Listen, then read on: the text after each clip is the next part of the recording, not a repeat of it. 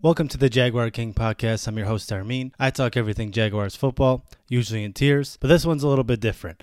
I'm not talking about the tiers that the Jaguars bring me. I'm talking about the biggest game of the year, Super Bowl 55 between the Tampa Bay Buccaneers and the Kansas City Chiefs. And boy, do I have some envy for you Tampa Bay and Kansas City fans. The closest feeling I had to this season to a Super Bowl victory was when the Jets beat the Rams and gave us the first overall pick. And just to add salt to the wounds, some former Jaguar players are in this year's Super Bowl. And those guys have definitely attributed to my tears. But this is not about me and my pain.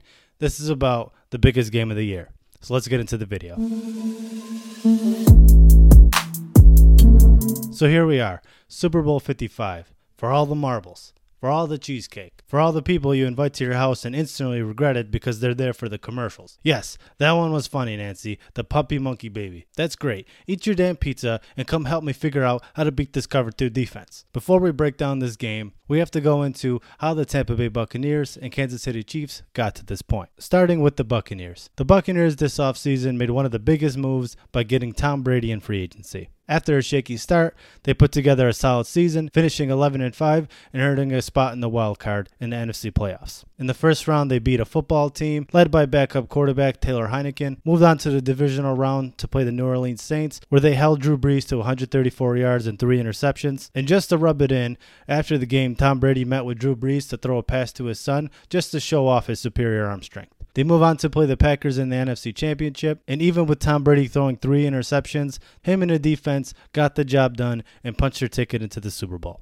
And after the game, the first thing Tom Brady wanted to do was to go celebrate with his son. I don't know about you, but I looked away at that moment. During the trophy presentation, Bruce Arians went out there and said it took one man to make this change, one guy to instill belief in this organization, obviously alluding to Tom Brady. And after the presentation, it was reported that there was a Tampa Bay Buccaneer crying off to the sidelines, to which Tom Brady told him to shut the fuck up. Perhaps he was crying because his head coach told him he was a loser and completely neglected all his hard work he'd done this season to get to this point. And that possibly drudged up some childhood feelings. We all don't have dads who kiss us on the lips, Tom. Now let's take a look at them Chiefs. Fresh off their Super Bowl victory in Super Bowl 54, Patty Holmes got a massive contract where he celebrated by swatting flies at the gym, and the team picked up right where they left off. The Chiefs ended the regular season first in the AFC with a 14-2 record, earning a first-week bye, so the first playoff game was in the divisional round against the Cleveland Browns. And in that game, Andy Reid was so confident in Chad Henne that he decided to do an QB option with an already kind of injured Patrick Mahomes,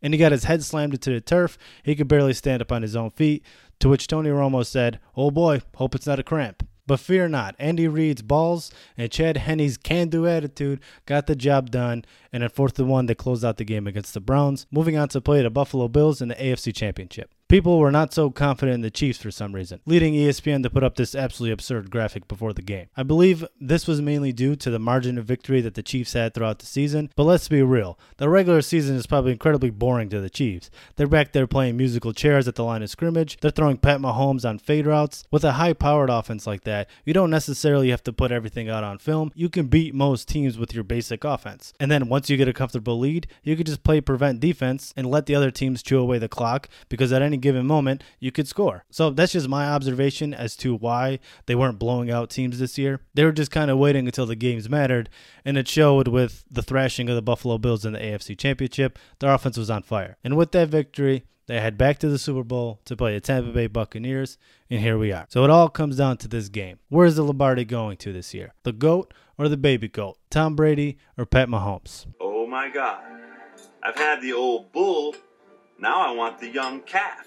Obviously, to beat these teams, it comes down to the quarterback. On one side, with the Tampa Bay Buccaneers, you have arguably the best quarterback to ever play in the NFL, chasing his 7th ring. Perhaps the best way to beat Tom Brady is before the game even starts. Perhaps you slip a couple strawberries into his diet. Perhaps you loosen up one of the elastic bands he works out with, and it snaps him in the eye. Interestingly enough, that's probably how you beat Pat Mahomes as well. Maybe force his brother Jackson to do some absolutely cringy TikToks and dances, and embarrasses Pat Mahomes enough to just call it quits and never play football again. And if you try that and it fails, well then you got to beat him on the field, and the best way to beat a quarterback is to put pressure on him. And the Tampa Bay Buccaneers did just that when they played Aaron Rodgers, and with the Chiefs' banged up offensive line, this may become an issue for Patrick Mahomes, zones. But against the Bills, they kept it really short, and they played within that soft zone that the Bills gave them, and they didn't do anything too deep. And Patrick Mahomes was mobile enough to escape the pocket when he needed, but I think that'll be the most interesting thing to watch for this game. Now for the weapons on both sides of the teams.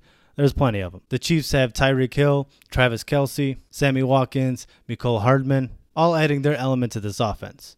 Mainly speed. Speaking of speed, Tampa Bay Buccaneers wide receiver Scotty Miller said he'd beat Tyreek Hill in a foot race. Let's calm down here, Scott. I get it. You caught a pass over Kevin King, but who hasn't? I understand the confidence, but Tyreek Hill is faster than an Instagram bot. Outside of Scotty Tuhati, the Buccaneers have top 5 wide receiver in Mike Evans, Chris Godwin, Antonio Brown, and big old Rob Gronkowski. They got an element of size, speed, that's tough for any defense to face. At the running back position, the Chiefs have Clyde Edwards-Helaire coming off an ankle injury, but he's had a solid rookie year. And then for backup, they have Le'Veon Bell, who signed with them this year after forcing his way out of the Jets. And they also have Darrell Williams, who filled out a solid role in that backfield for them. The Buccaneers have Ronald Jones, who led the way in the regular season, but in the playoffs, it looks like the Buccaneers are opting to go with Leonard Fournette, who earned the nickname Playoff Lenny, because in the regular season, he was too busy running in the back of his lineman's ass. Sorry, guys. I just had to get that off my chest. Now, in the trenches is where it gets iffy. I already talked about the Chiefs missing a lot of their starters on the offensive line, and playing this defensive line for the Buccaneers is not going to be easy. And for the Bucs offensive line, Pro Football Focus gave them the 5th-ranked offensive line, with a line led by Ryan Jensen and rookie right tackle Tristan Wirfs. I don't know if that's how you say his name, but that's how I'm going with it. Now for the defensive side of the ball, starting with the defensive line, the Buccaneers have a pretty strong one. They play a 3-4 defense, so their defensive line is filled with big bodies like Ndamukong Suh, Vita Vea. And the Chiefs' defensive line is something to worry about as well, with Chris Jones and Frank Clark, who couldn't wait to bust out his fur coat for Instagram. Moving on to the linebackers, the Buccaneers may have the best group in all of football,